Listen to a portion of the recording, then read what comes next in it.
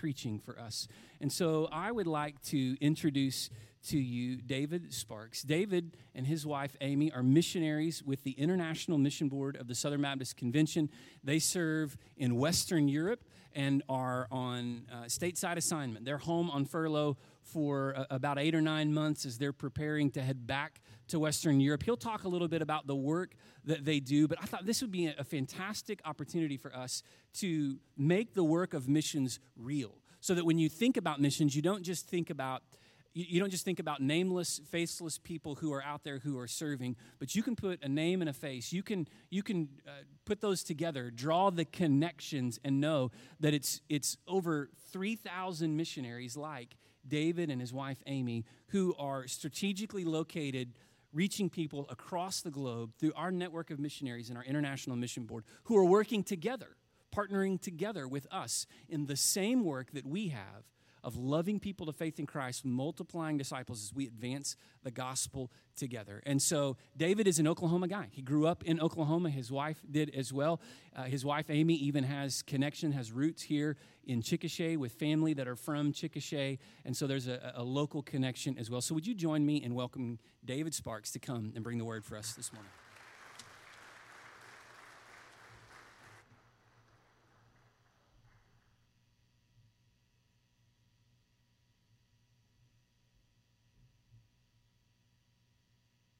Okay, I had to figure out how to turn that on. It's good to be here this morning. I really appreciated Michael taking a moment during the song to have us enter into a posture of prayer. I remember, it's really hard to come to church and worship on a Sunday if you haven't worshiped during the week, okay? But to take that opportunity to just remember and stop and remember. I had a pastor about 25 years ago, and he would actually do an altar call before the sermon because he wanted people to get their hearts right with God before they actually heard the sermon. And so I really appreciated that taking that opportunity, Michael, to call us to worship. I'm going to get real close so that they can hear me through your microphone. I Okay. forgot to do something. I was supposed to dismiss our children for Children's Church, too. And I didn't do that. And so now it's going to be real awkward because Not at all. I made a mistake. So we're going to dismiss our children for Kids Crew. Thank you. I'm sorry. No problem. So that's what happens whenever you get, out of whack. So anyway, that was 25 years ago, and I'm older than I look. If any of y'all get the pray for your missionaries on their birthdays, anyone get that still? Anyone? Maybe? I don't know. If you did, you saw my name in there this week. So this time last week, I was 47, and as of Thursday, I am 48. And I'm proud of the fact that I still have all my hair. And I told someone this week, I said, they said, hey, you're getting really close to 50. And I said, well, but I still have my hair. I said, now it's receded a bit, but it's still there. It's just coming out of my ears and my nose and, other places. So, and then our pastor in Madrid, his daughter, wrote me and wished me happy birthday. And she says, fortunately, David, you still look like you're 21 from a distance. And so I'm like, thank you. So anyway, it really is good to be here. I had a chance to meet Michael at Iron Tree a few months ago, and he invited me to come and speak, and I'm really grateful for that. I want to be able to share with y'all from the Word today, and also tell you a little bit about how this applies to missions and what we do. My wife and I we'll be heading back on March 20th to transferring from Spain to France. We're going to be going to Strasbourg, France. The reason for the move is we are in a regional leadership position, and moving to Strasbourg puts us more central to the team that we supervise. So we supervise a team throughout Western Europe for logistics. So currently that's from all the way down to Portugal and Spain, all the way up to the Nordic countries, Sweden and Finland, and all the way over to Iceland. So we got all of that, and we're able to do what we do because of y'all. And as Michael said, we are not only Oklahomans, but we are missionaries, and we are your missionaries because you sent us. And that's something that may surprise some of you. You sent us out because you're Southern Baptists. And the Southern Baptists are the ones who send us out. And so we're grateful for that. And that's what I want to talk to you about today. So, let's see if my PowerPoint's up. Okay. What would you think of if I asked you to think of the largest living organism on earth? So, some of you might think of an elephant. All right? They're big. And then, or elephants playing, because this is fun. I just want y'all to see this. Baby elephants playing. Some of you might think of a whale, and specifically, a blue whale. Some of you might think of the giant sequoia trees. How many of you would think of a quaking aspen tree as the largest living organism on earth?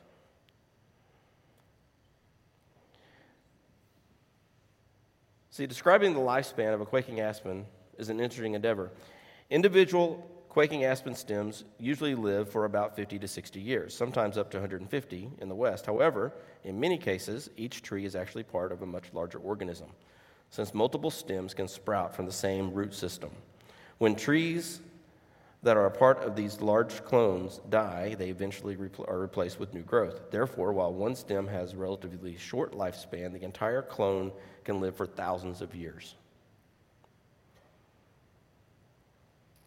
Fun fact, a grove of quaking aspens in Utah is the largest known living thing on earth. Nearly 50,000 stems protrude from a single root system.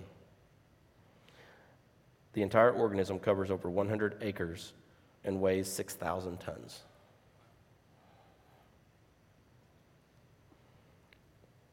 As Christians, we need to be like the aspen tree. If you'll turn with me to Galatians 2, 1 through 9.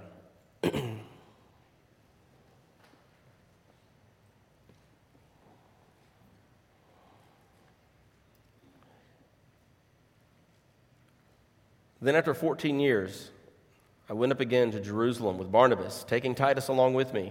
I went up because of a revelation and set before them, though privately before those who seemed influential, the gospel that I proclaim among the Gentiles, in order to make sure I was not running or had not run in vain. But even Titus, who was with me, was not forced to be circumcised, though he was Greek. Yet, because a false brother secretly brought in, who slipped in to spy out our freedom that we have in Christ Jesus, so that they might bring us into slavery, to them we did not yield in submission even for a moment, so that the truth of the gospel might be preserved for you. And from those who seemed to be influential, what they were makes no difference to me. God shows no partiality. Those, I say, who seemed influential added nothing to me.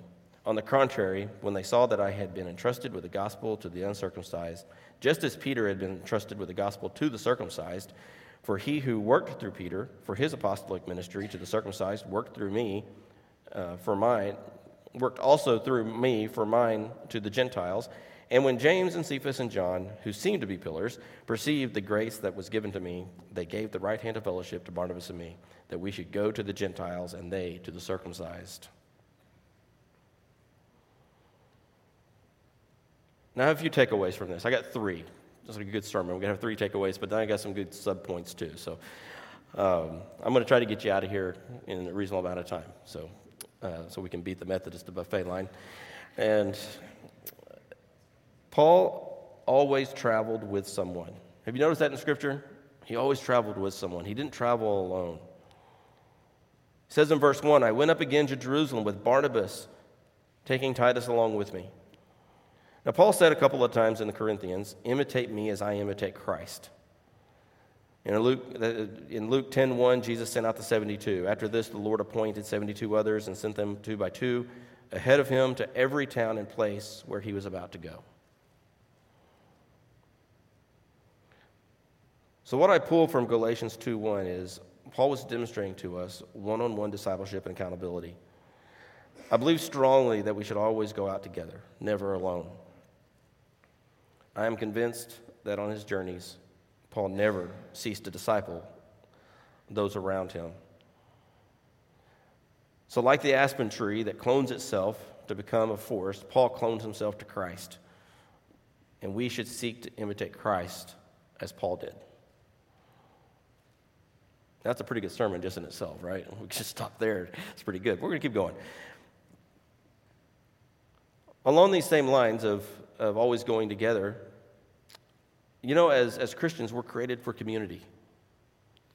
We're not created to be individualistic. We're created for community. And this is something else that we can learn from the aspen tree. So we see in Galatians 2, 1 through 9, that there was a community of believers.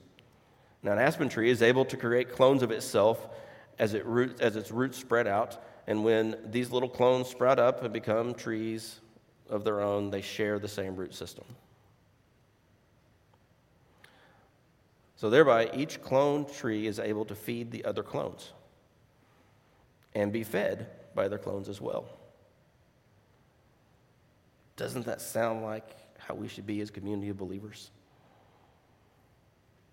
1 Corinthians 12:26 tells us, if one member suffers, all suffer together.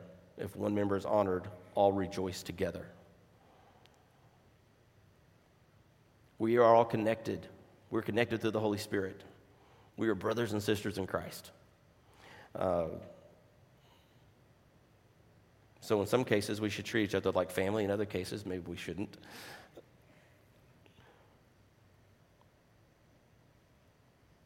Number 2, group accountability and submission. That's my other takeaway. And I'll relate this back to who we are as Southern Baptists. Verse 2, in order to make sure I was not running or had not run in vain. When Paul went to Jerusalem, he accomplished quite a few things. Okay? He submitted to the authority of the apostles in Jerusalem. Paul understood that first and foremost, he was under the authority of God because he was sent out by the Holy Spirit. He says this in Acts 13:4. So being sent out by the Holy Spirit, they, Paul and Barnabas, went down to Seleucia, and from there they sailed to Cyprus. He knew he was sent out by the Holy Spirit first and foremost. But he also set for us an example of accountability to others by going to meet with the church leaders in Jerusalem.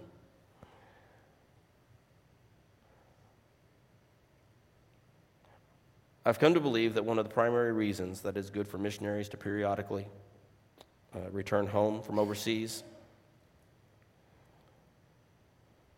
is for accountability to the churches. By reporting back to the church about our ministry, we make ourselves accountable to the SBC churches, to the ones who have sent us out.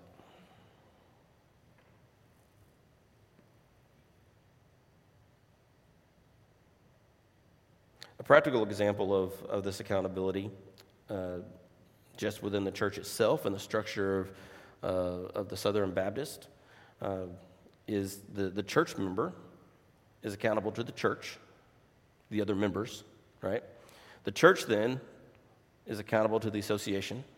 Association is accountable to the state. State's accountable to the national convention. And ultimately, that comes right back around to a big old circle, and the national convention is accountable to the church members. It's a big circular accountability. But we're all accountable to each other. And it's important for us to learn as believers. Because we have to be willing to be held accountable. We have to be willing to hold others accountable too.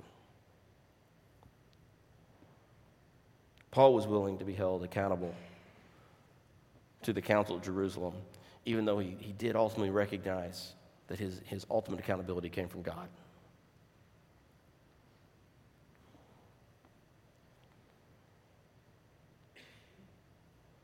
And then lastly, to establish unity and trust. Verse 9 says, "And when James and Cephas and John, who seemed to be pillars, perceived the grace that was given to me, they gave the right hand of fellowship to Barnabas and me, that we should go to the Gentiles and they to the circumcised.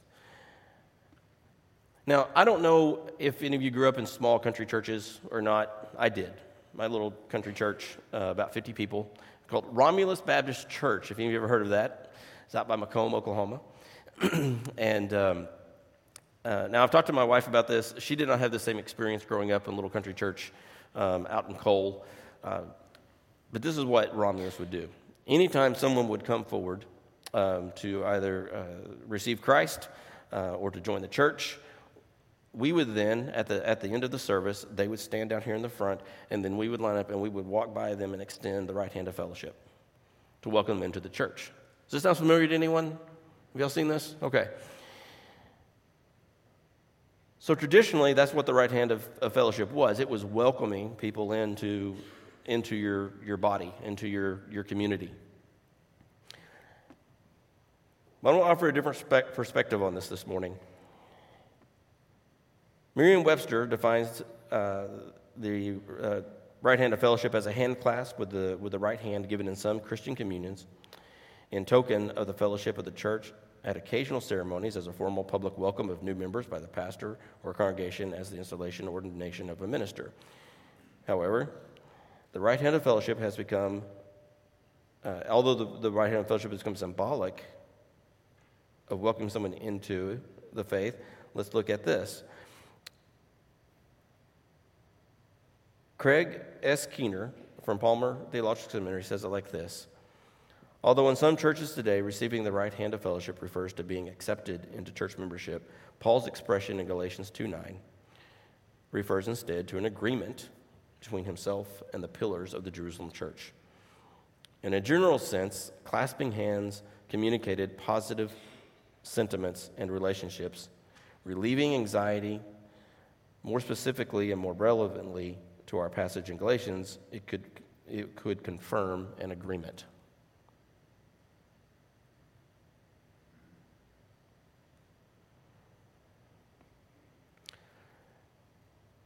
Learn from the Bible says it like this: when we give someone the right hand of fellowship, we are suggesting that we agree to serve God with that believer. So we look back at Paul and Barnabas. When did Paul and Barnabas receive the right hand of fellowship?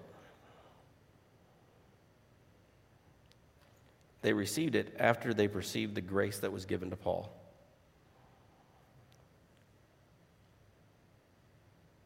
And why did they extend that right hand of fellowship? So that they should go. To send them out.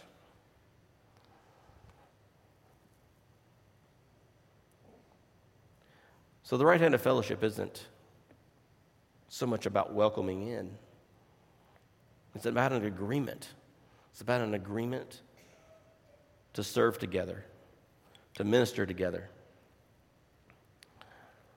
to love together. It's an agreement and a commitment to go, to be sent out.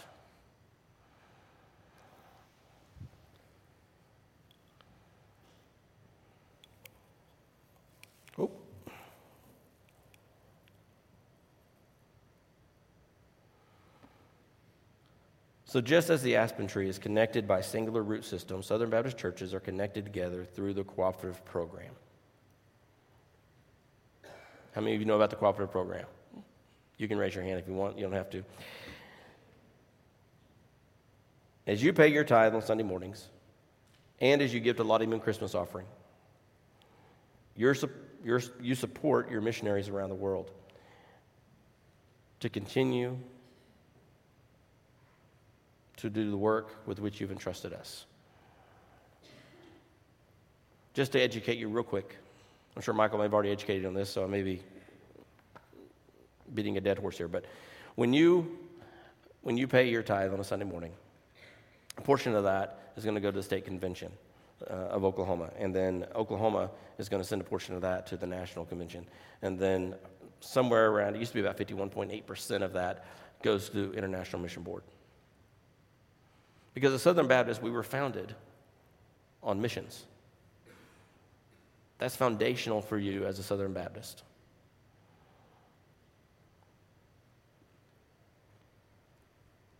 "100% of what you give to the Lottie Moon Christmas offering goes to the International Mission Board." I hadn't intended to give you any numbers because people tend to fall asleep when I start talking numbers. But 2022, you gave to the cooperative program, you gave $100 million. And through the Lottie Moon Christmas offering, you gave $200 million. So thank you. And we're able to do that because we do it together. 47,000 Southern Baptist churches in the United States pull together to be able to bring all that money into one pot so that we can take Jesus to the nations. So we thank you. We thank you for sending us out. And to that end, Amy and I want to say on behalf of all missionaries, thank you, First Baptist Chickasha, for extending to us the right hand of fellowship. We are accountable to you. Oklahoma Baptists have embraced us and loved us. You have supported us spiritually with prayers. You have supported us financially. And you have supported us in your actions by sending volunteer teams to walk alongside us and to work with us in Western Europe and around the world.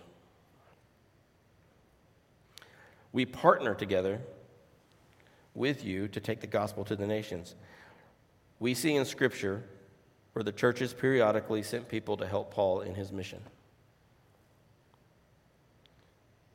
So if you haven't joined with an IMB missionary team, then I ask you to prayerfully consider where in the world God is calling you to join with IMB.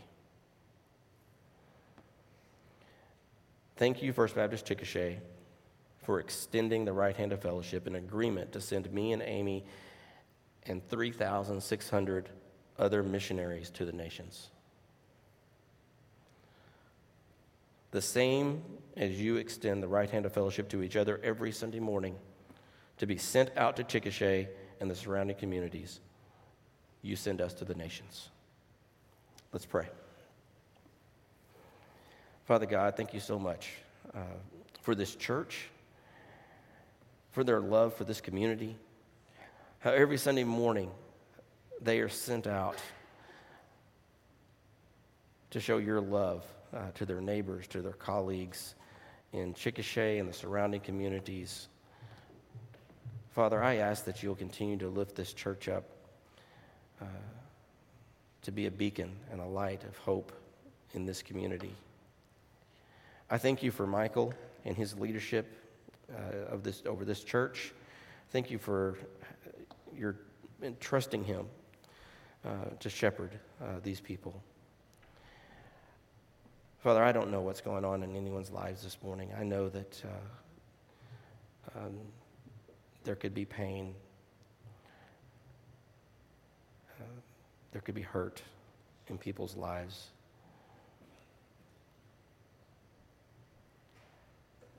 But I know, Father, that you tell us in Isaiah that you were afflicted with those who were afflicted. You relate to us, God. You know us. We are your creation. I ask, Father, finally, that as this church goes out today, that they will not hold inside that salvation that you have offered to them, but they will freely share it with those who will hear it. In Jesus' name I pray. Amen.